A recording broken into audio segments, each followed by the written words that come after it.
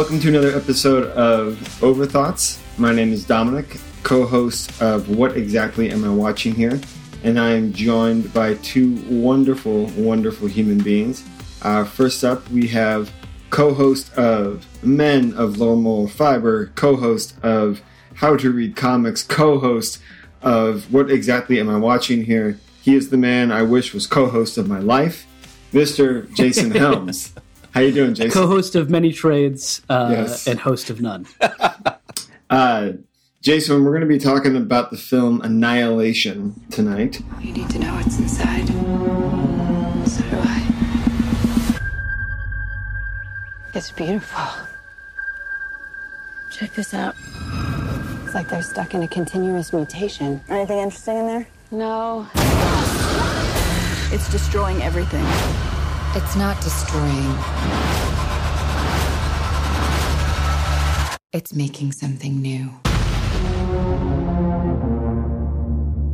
How did you first come to the story of Annihilation? How did you first become aware of it? Yeah, so I'm going to be, I'll be weird in a couple ways here, in that I read the books before I watched the movie. I think I'm the only one of the three of us here who did that. Mm-hmm. But I heard about the books because I saw a trailer for the movie. And I saw a trailer for the movie and went, wait, the guy who did Ex Machina is doing this thing? And it looks so weird and so beautiful. I was just struck by the visual sense of it, particularly the deer with the flowers on their antlers. You know, that one image just stuck with me after the trailer. I said, I got to read this book and find out what it's about. Yeah, it's a really quick read. I actually read all three books within a few weeks. And they're a great read. So that's how I got into it. Nice. And joining Jason and myself is the host of Cinesol, a dear, dear friend, a film aficionado to the uttermost, Senor Jorge Castellanos. My friend, hello, how are you? Buenos dias. Hello. How are you all? Doing well. Jorge, if you had to pick a painter that you could compare the visuals of Annihilation to, who would that be? Wow, that's a great question. I think probably, maybe a Matisse. Okay. Mm-hmm. Or, one of that genre, not sort of Rembrandt, or Van Gogh, but more Matisse, I think. Yeah. But it's interesting. I was thinking to the answer to the question that you asked, Jason, how I came to it was just, I saw a trailer while I was watching another movie. Yeah. And I was all in when I saw the visual of the shimmer and realized that Alex Garland, who, as Jason noted, directed Ex Machina, which is a film that I loved and saw several times.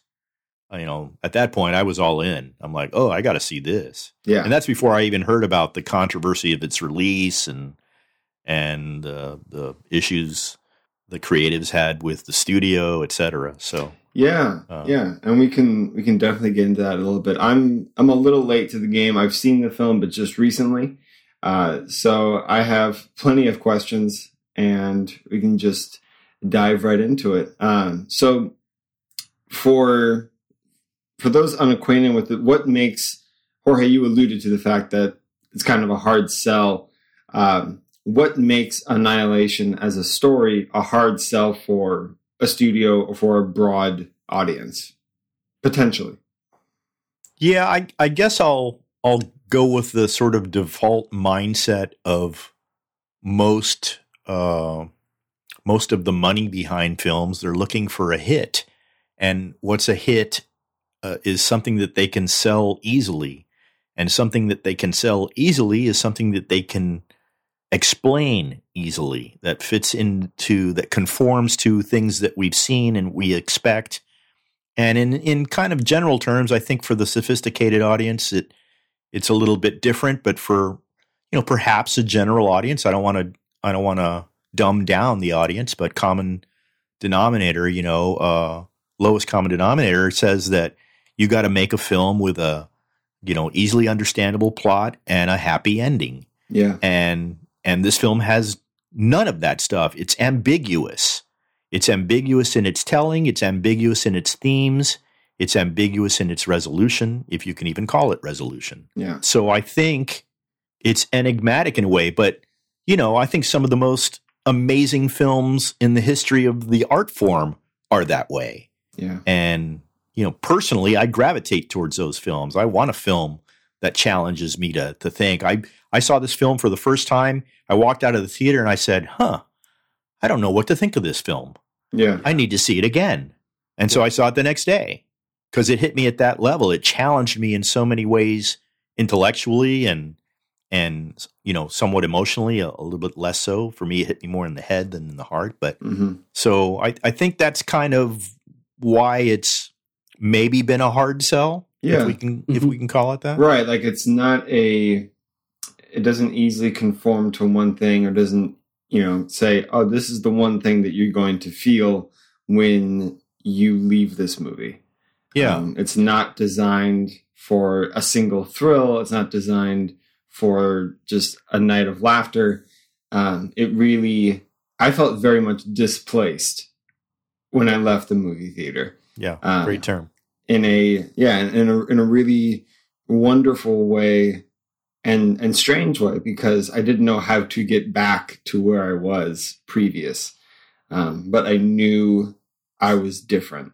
But Jay, so leaving the theater for you, what was the first thing you researched? So where did your head and heart go after you saw the film?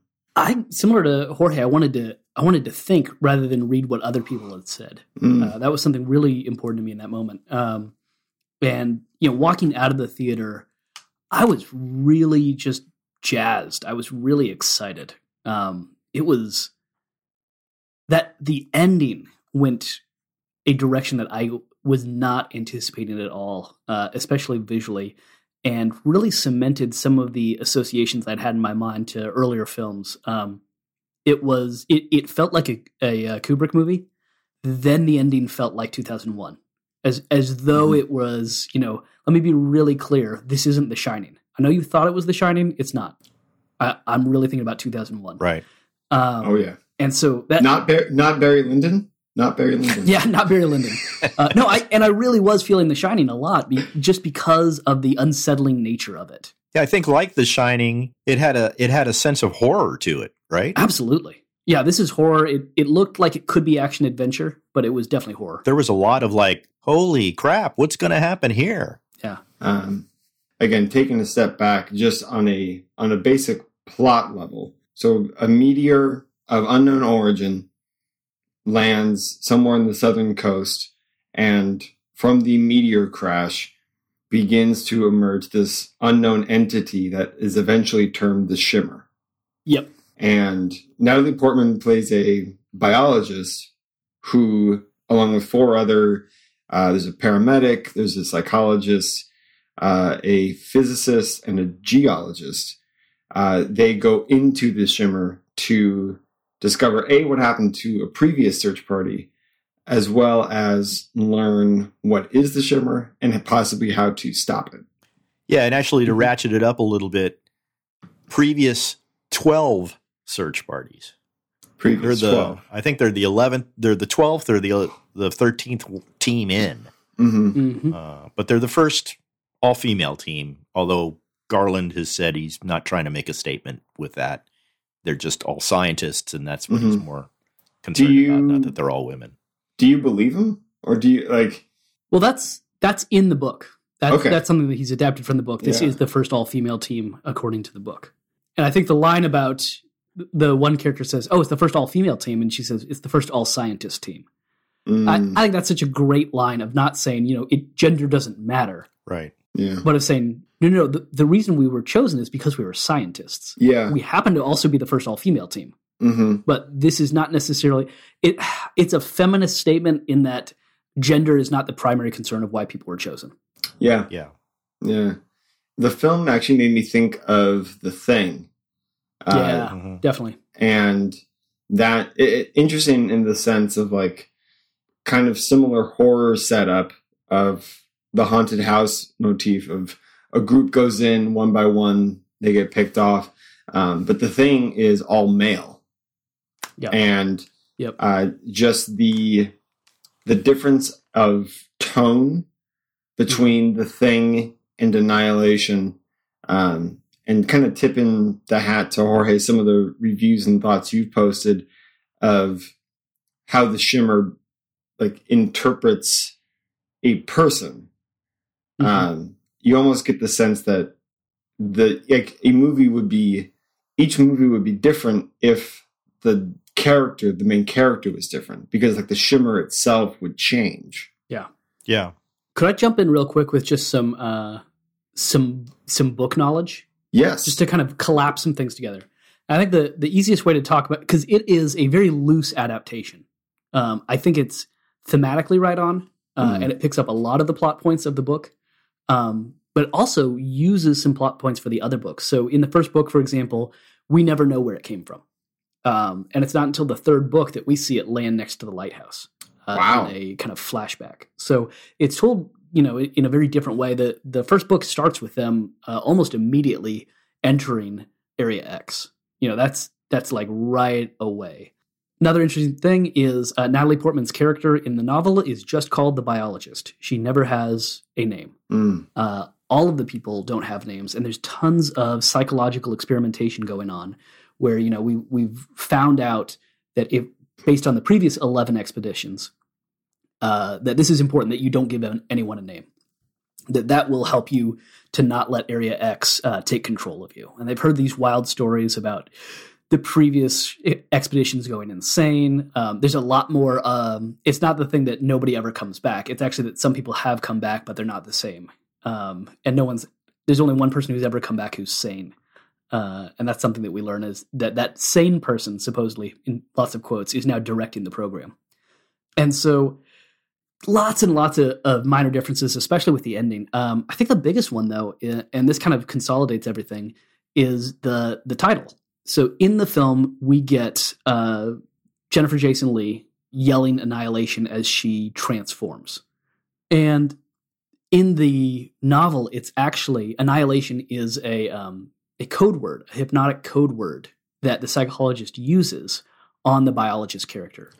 Towards about the 2/3 point of the novel, the psychologist tries to kill the biologist.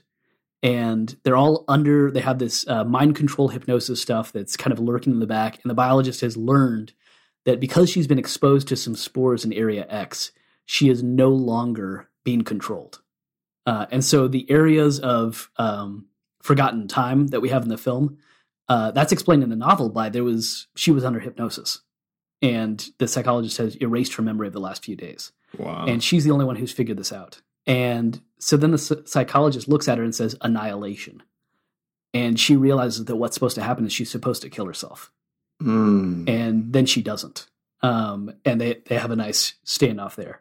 And I point to that because it brings up a lot of different ideas, the whole mind control thing that's a big part of the novel, but the idea of self-destruction and the ways that idea of self-destruction is portrayed very differently in the novel than it is in the film. Yeah.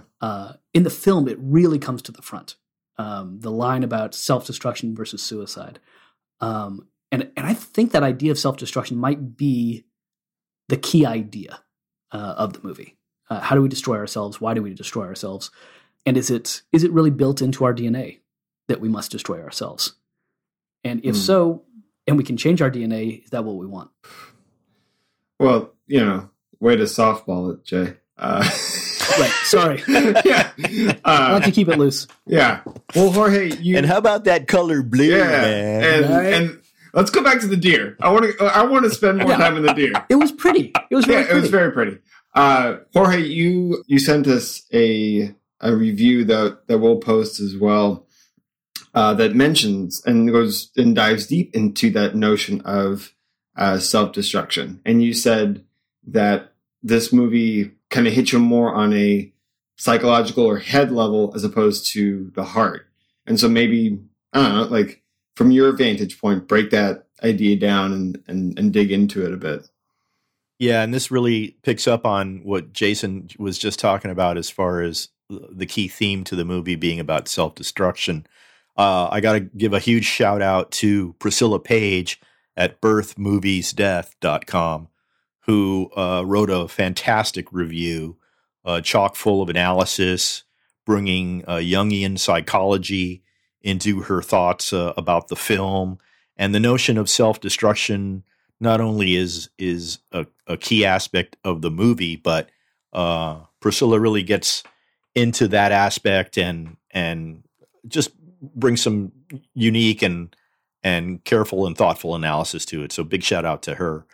But she got me thinking about a lot of things, and we start out in the film very early on when we're being introduced to Natalie as the professor at Johns Hopkins, and she's lecturing in front of her class, and she's talking about the division of cells, and it turns out that these cells continue to divide, and what they're looking at is cancer cells.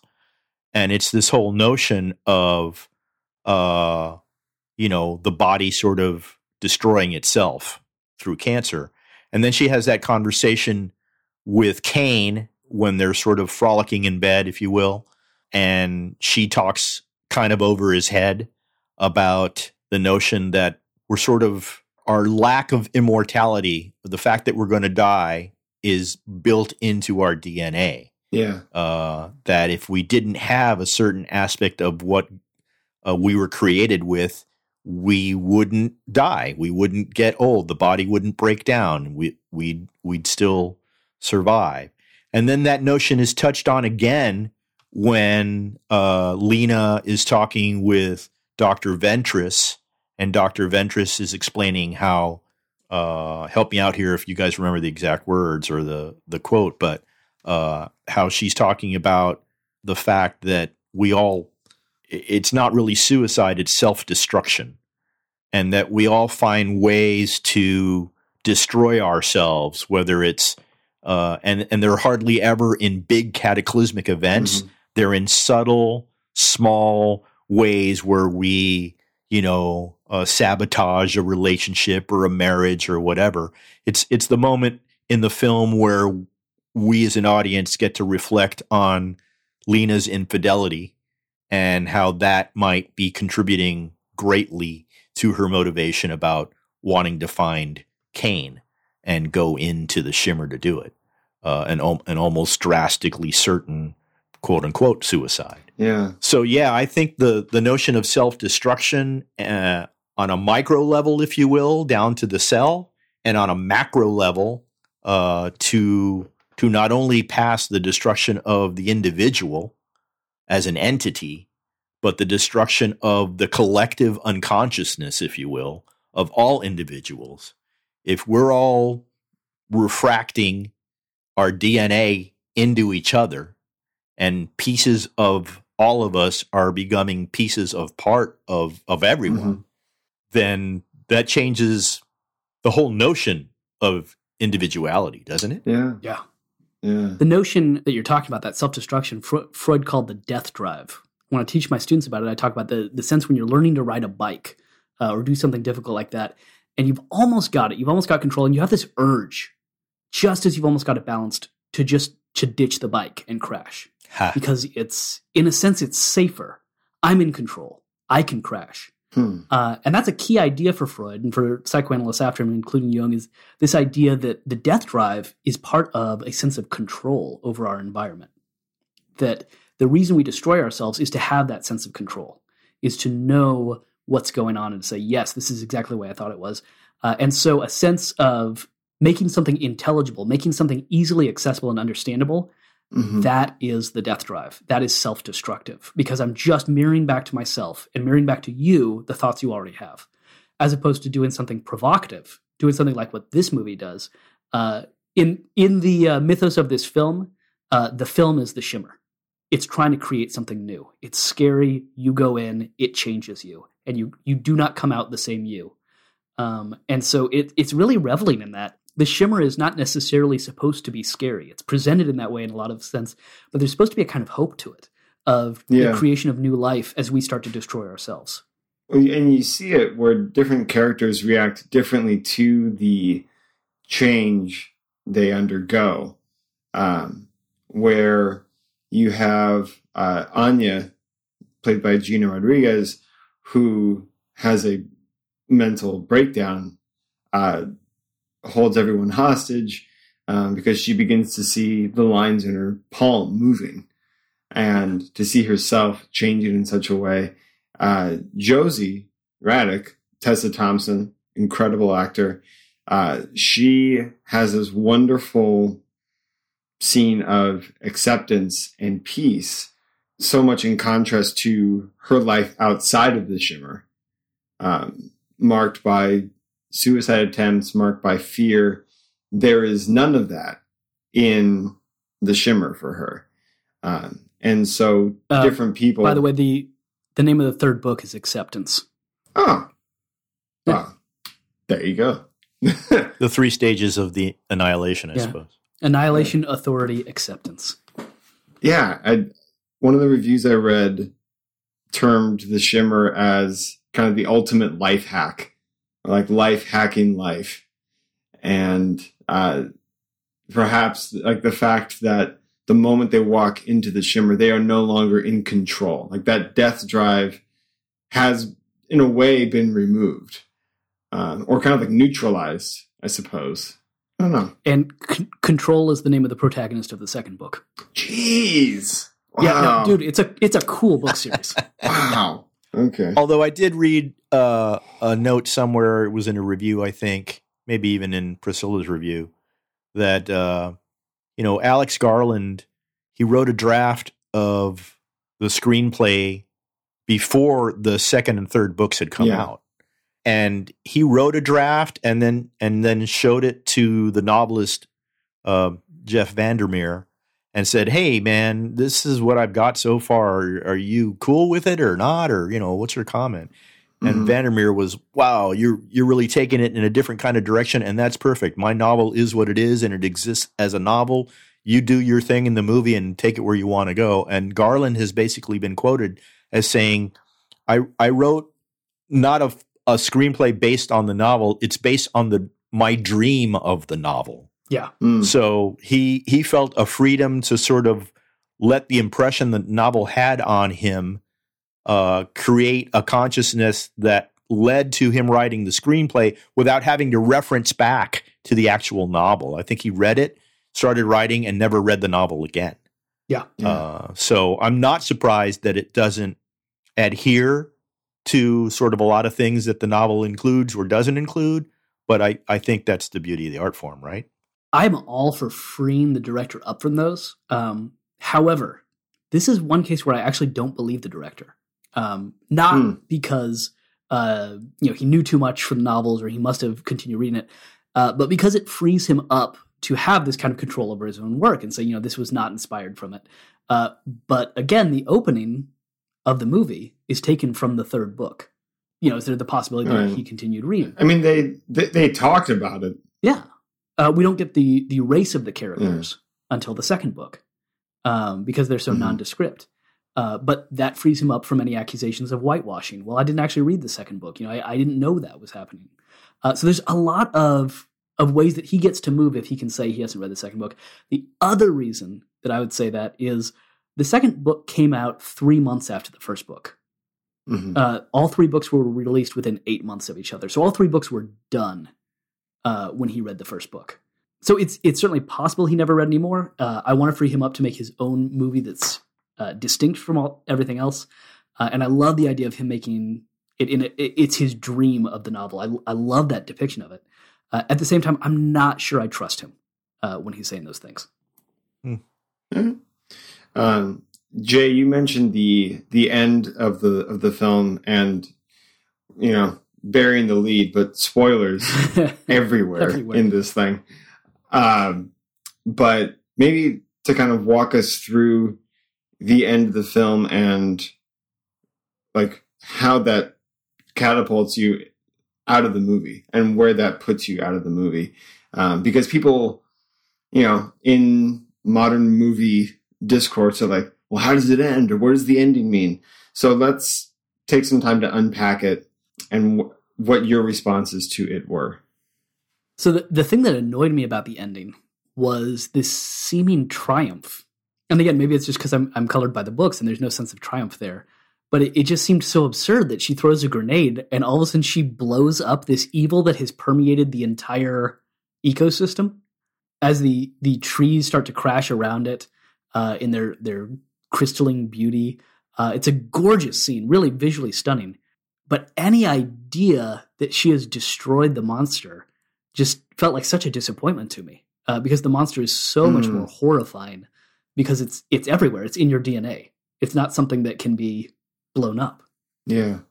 Yeah, and I didn't take that scene sort of in the way that you took it, Jason. I understood it by that point that, whatever was burning was just a physical representation of something that had already permeated beyond the point of no return. Good. Cool. That makes sense. Whether that was physically easy to see or so subtle it was at the genetic level. So that that's the climactic scene, and it was a beautiful scene and just amazingly conceived cinematically and executed really well, and has some incredible imagery, and the score around that scene was just fantastic. But that's the climax, right? I mean, the movie ends on a sort of denouement that basically gets you back to that horrific spot of, okay, it's the quiet horror, the subtle horror of the glint in those eyes between Kane and Lena, right? And that's what makes it. That's what leaves you thinking and leaves it ambiguous. Mm-hmm. Yeah, and so going back to Ex Machina, Alex Garland's previous film, the end of Ex Machina has the character played by Alicia Vikander. She leaves the compound and is now out in civilization. And that scene for me had more, I guess, like insidious overtones of like, she's going to exact revenge. And comparing that to the end of Annihilation, when Lena asks Kane, "Are you Kane?" And he goes, "I don't think so. Are you Lena?" And all she can do is have this almost like a gasp or this inhale of uncertainty or a realization of something has been changed and something has been altered. And you see a glimmer or shimmer in both of their eyes. I took it to be maybe not triumphant, but like it's not like a horror twist ending where it's like, oh, but the monster's still alive. But just like, no, it's right and, dare I say, natural that Lena has been changed. That Lena is not who she was when she walked in. Definitely. Yeah, I even hesitate to call the alien monstrous. I mean, it sort of, I can understand us feeling horrified by what the alien is doing, but the film takes pains in Lena's sort of debriefing, interrogation, quarantine room scene. Yeah. At the very end, in her back and forth with Lomax, who's played by Benedict Wong, he's asking her, "Hey, it attacked you," and she's like, "It didn't attack me; it reacted to me, and then it was mirroring me." Mm-hmm. And I don't know what it wanted. I don't know that it wanted anything. It just is, right? Mm-hmm. And its being can have a catastrophic effect on life as we know it. We see that throughout the film, and assume the seeds of it are still there in Lena and Kane by the film's end. But if the film is really about, again, I shout out Priscilla in her review. She talks about Annihilation being about how we destroy and reconstitute ourselves. Sometimes we self-destruct in response to pain, grief, trauma, betrayal, illness, and sometimes it's for no reason at all. And if the film really is about the process of destroying and reconstituting ourselves, and if that's what really the alien is just introduced a methodology for that, then yeah, you can walk away from the film with a sense of hope, because anybody that goes through trauma, the trauma changes you forever. And hopefully you work through that trauma and get out on the other side in a good place, but a place that is never not unchanged. You're different from where you started. Yep. Yeah. And there's a hopeful way to think about that, I'm sure. If you want that perspective at the end of this film, it doesn't have to be the horror ending, so to speak. The monster lives. That's why I have trouble, talking about it as a quote unquote monster rather than just an alien form that has this kind of effect. I mean, Jason, you referenced 2001. Mm-hmm. What is the human at the end of 2001? We don't even know. What is Hal? Yeah. And it pulls on, I mean, that maybe, I almost want to put Ex Machina more in conversation with 2001, although visually it didn't have those connections for me.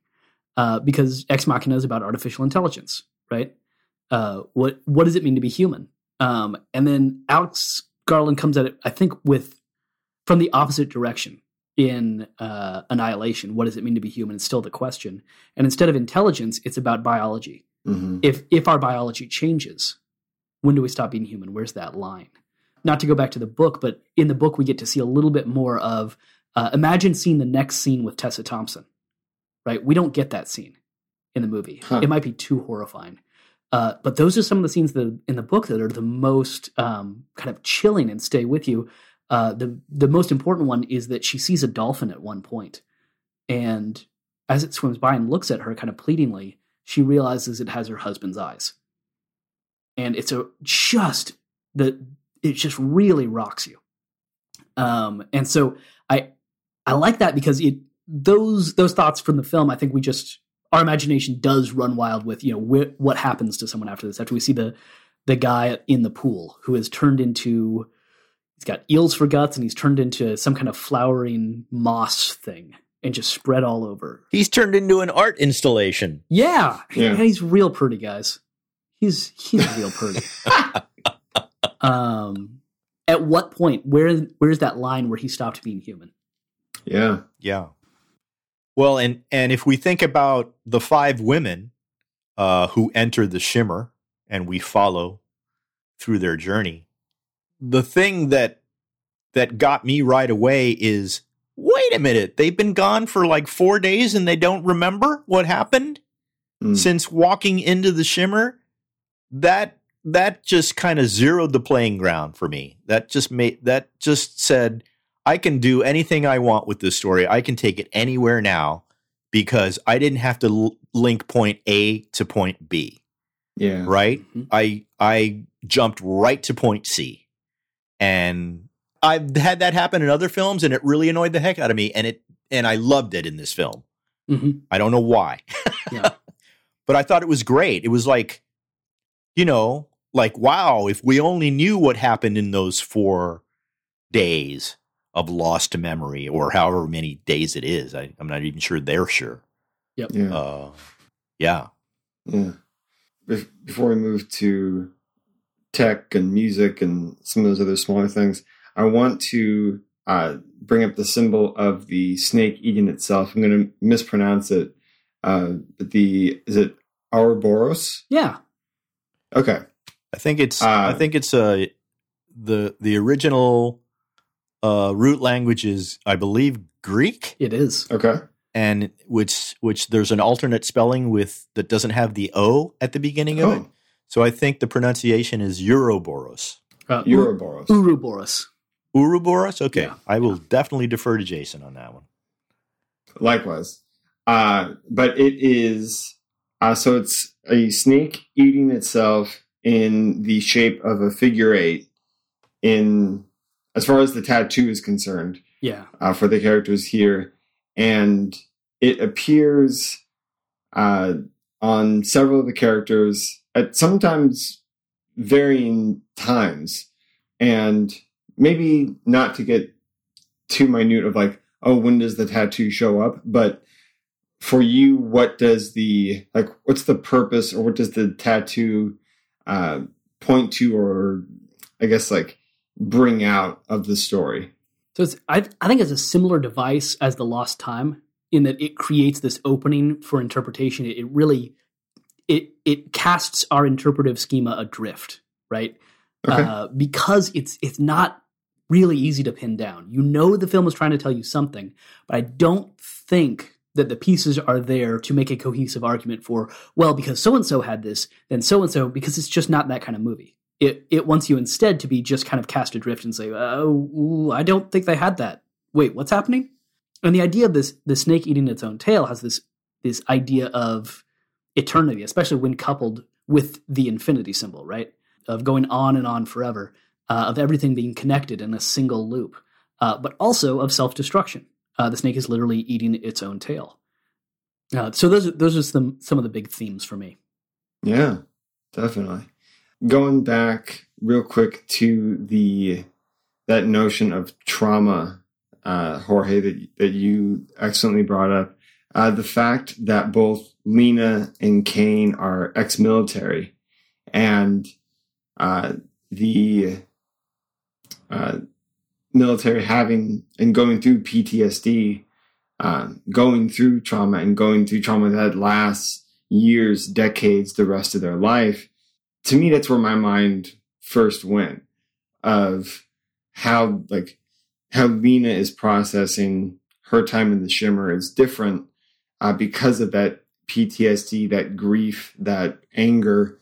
And you saw it when she shoots the albino crocodile. Like, you see her just lock right into that military mode. But in other moments, really dealing with and failing to grasp and sit with that PTSD. So we could talk about that stuff all day, all night. But I wanted to give shout out to a little bit of the tech talk, the sound, specifically the music and sound design of this film. The two kind of spearheads for that, Jeff Barrow and Ben Salisbury, famous for Portishead. They've scored some episodes of Black Mirror. They scored Ex Machina and a lot of other BBC work. But I was initially very thrown off by the acoustic guitar, Crosby, Stills, Nash, and then juxtaposed with this, the unquiet horror, or this unsettling that slowly has this increase in tension and tension and tension, and to this beautiful suite at the end. The last third of the movie is this beautiful horror show that's so wonderfully scored. Yeah, I was reading earlier today about how the dramatic climactic scene of Lena engaging with the alien in the lighthouse and all that culminates in, that's the only time in the score that they use synth. And it blew me away because that synth piece that surrounds that cue and that whole sequence is so powerful, is so enmeshed in the visual for me. I can't separate them. That it just made me feel like, the whole score is synth, which I know it's not, but it just blew me away that that's the only part that was synth. And it, fitting because it's the alien part. Right. But yeah, I just thought great work by those guys. Yeah. Mm-hmm. And I'd point you to another podcast. Don't listen to us. Go listen to Binge Mode, which has a fantastic analysis of the theme, and particularly tritones, which were known at one point during the Middle Ages as the devil's music. And so there's a great history of music and the use of tritones in the theme. Definitely worth checking out. Oh, man. All right. Before we go, I want to give a chance for any topics or things that we've not brought up yet.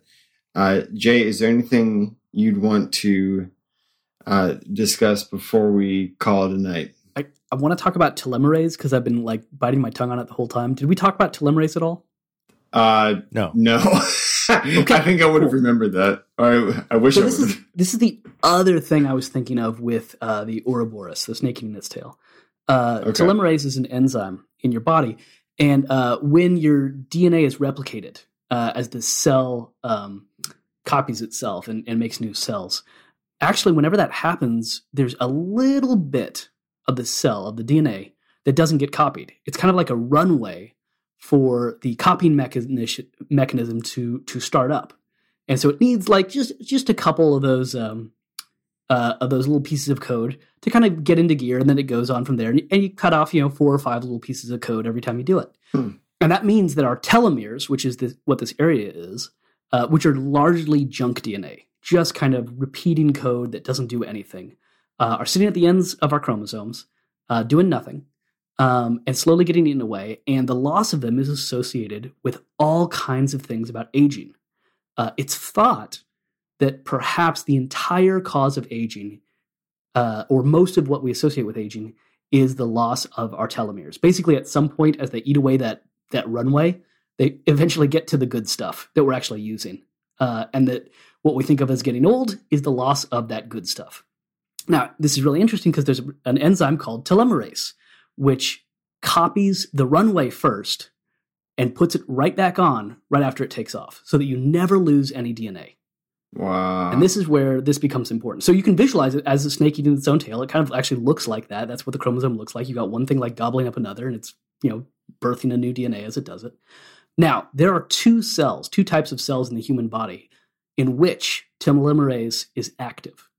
Every cell in your body has the genes to run it. None of them have it activated except for these two. The two types of cells are germ cells, so sperm and egg, right? Because otherwise, human beings would just get worse and worse with each generation. We need those things to keep replicating perfectly, so babies are not born in their 70s. Good thing we're not getting worse right now. Right? So that's the first kind. The second kind is cancer. Cancer cells have telomerase active. And that couples it back to the movie. Because in that telomerase, in the copying it perfectly, the not losing anything, you've got both birth and death. You've got cancer in multiple key characters in this film. And so people have been pointing towards autophagy. I've seen this in multiple places now. It's kind of like one of the themes, and cells eating itself. And I'm going to biologically point instead to telomeres and telomerase, which is this kind of promise and peril of, what if we could fix it? What if we could make it so that it was active? And the idea is, what if we could? It might be real bad, because that's also a key ingredient in cancer. Wow. Somewhere in this universe, Neil deGrasse Tyson is giving you a round of applause. So sorry, you asked if I had anything left. There was one. I apologize. Man, and you swung for the damn fences. So I'm applying for college credit for that, listen. Yeah, man. One last thing I should say is I assigned this film to my students in my non-human rhetorics class. And I think you can understand why this would be good for a class on non-human rhetoric.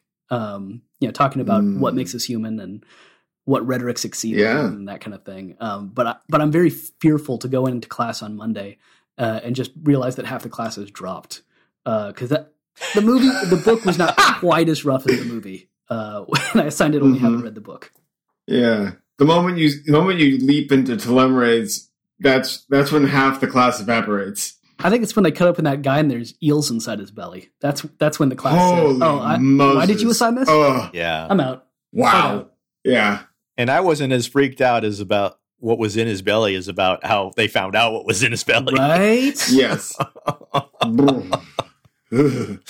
Jorge, any parting thoughts or parting words for us? Well, a couple of the things that Priscilla mentioned at the end of her review kind of have stuck with me, and they're kind of related. I wanted to share them to hear what you guys think about them.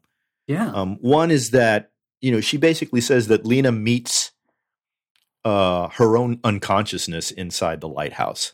That's what the alien's reflecting back, is kind of her shadow self. And the other thing that relates to that is Garland has been quoted as saying that the movie is about how hard it is to be a person. And I found those things pretty intriguing to think about in reflection after having seen the film. I didn't experience those thoughts or those perspectives while I was watching, but some of that resonates for me after the fact. What do you guys think? I read a review that talked about it in a similar way, in the sense of it's a perfect metaphor for depression. And I think kind of any self-destructive act, so addiction as well, and probably all kinds of other human actions. But that's what it feels like to be addicted, to be in a battle with yourself, where the thing that's killing you is what you keep doing. And the more you try to fight it, the more it fights you, because it's literally doing the exact same thing that you're doing. So it was such a good metaphor for depression, for addiction, for other mental health issues. And metaphor may not even be the right word for it. It just seemed to visualize that really well. A representation of it. Yeah. No, yeah, it seemed, I think in that way, like there is a moment, addiction, as awful as it can be, there are moments where it also in a strange way feels beautiful, because it is a thing that you are in control of, or you have an intimate connection with. And as horrific as it might be, as strange and bizarre and unspeakable that it might be, Lena's dance with the humanoid, with the shimmer, her interaction is between her and the shimmer. It is so intimate and so personal that Kane's experience was totally different. And Ventress's experience was totally different. And yeah, in that metaphor, that idea of depression and addiction, what I would say is the similarity is not like the particulars, but just the overall feeling of intimacy that addiction and depression and those feelings can at once, they're all consuming, and it's a thing that isolates you from everything else and everyone else. And this is your thing. Yeah. And that can be at times a very precious statement, and at times it is the thing that imprisons you always. Yeah. And in such a personal way, right? Such a uniquely individual way. I mean, this is an invasion of the body snatchers where everyone's a pod. Right. Yeah. This is a different kind of thing. Yeah. And in that uniqueness, I think there's connections to that kind of thread, Dom. Definitely. I see that. I got one last question for you. This is something I didn't realize till later. We talked already about the amnesia that happens in the first few days, and that they've actually been there for a few days and they don't remember it. When she comes out and she's being interviewed by Benedict Wong, he says she's been there for 4 months. There is no way that the film that we saw took 4 months. You know, that's the amount of time being described by it. So I'm real curious, not just about the few days that were missed at the beginning, but by the other 3.5 months at the end. Yeah. Because it might have covered like 3 nights. That's true. Yeah. What happened to her after that really raises a lot of the questions about who came out, how she continued to battle herself, and the changes that she's undergone, and how many of them are psychological and how many are biological. Yeah. Yeah. Well, and for me, it even calls into question the notion of time and how has time been altered while they've been in there. Not only that, stuff must have happened before and after the pieces that we saw of the film that took, more time than we were shown to make up the quote unquote 4 months. But, is 4 months really 4 months? Has the shimmer affected everything?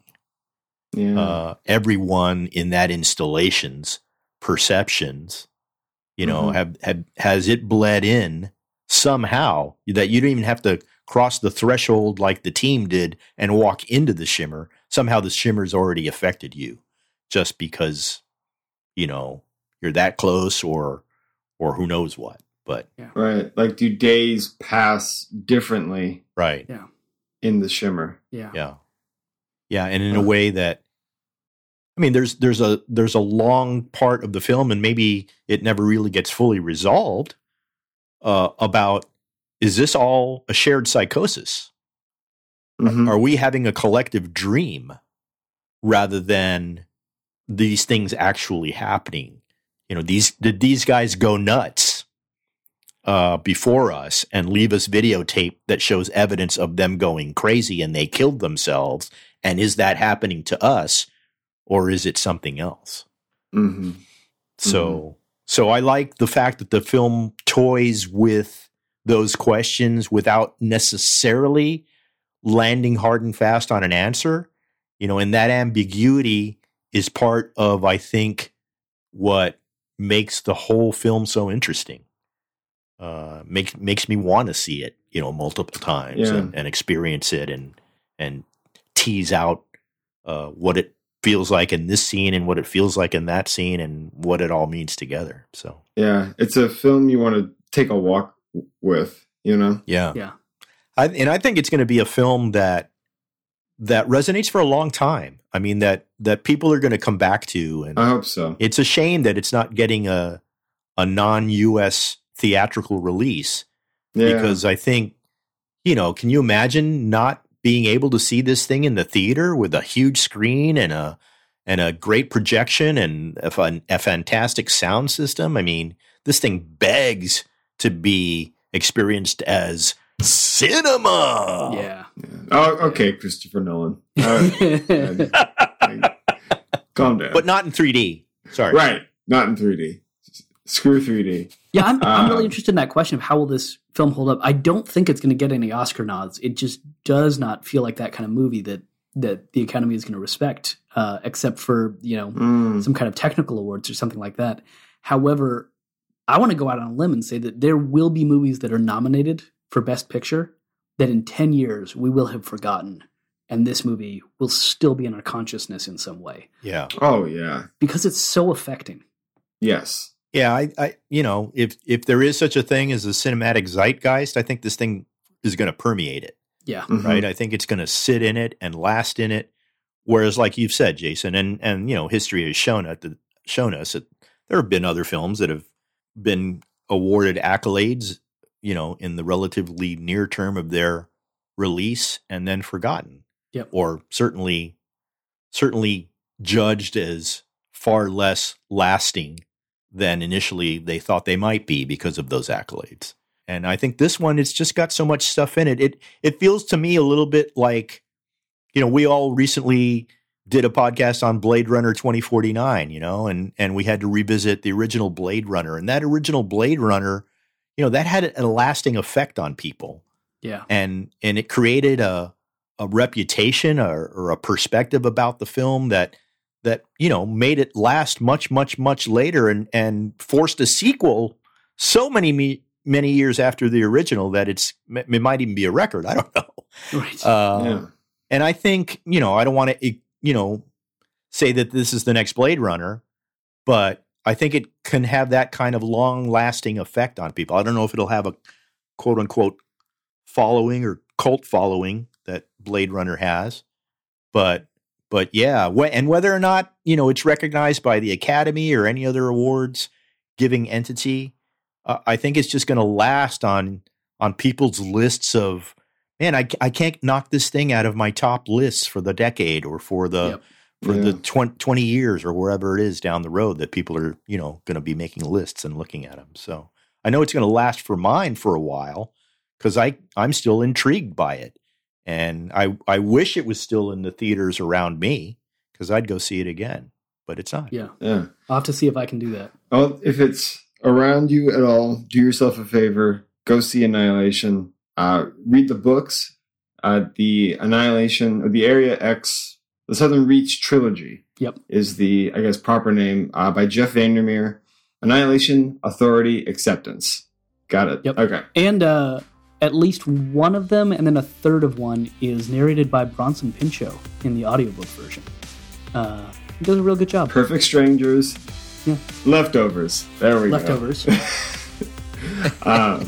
Well, guys, thank you so very much for leading us through. It was a pleasure, and very, very thankful for the time together. So, to each of you, good night and farewell. Good talking to you. Always a pleasure, Dom. Thanks, Jason. Peace out.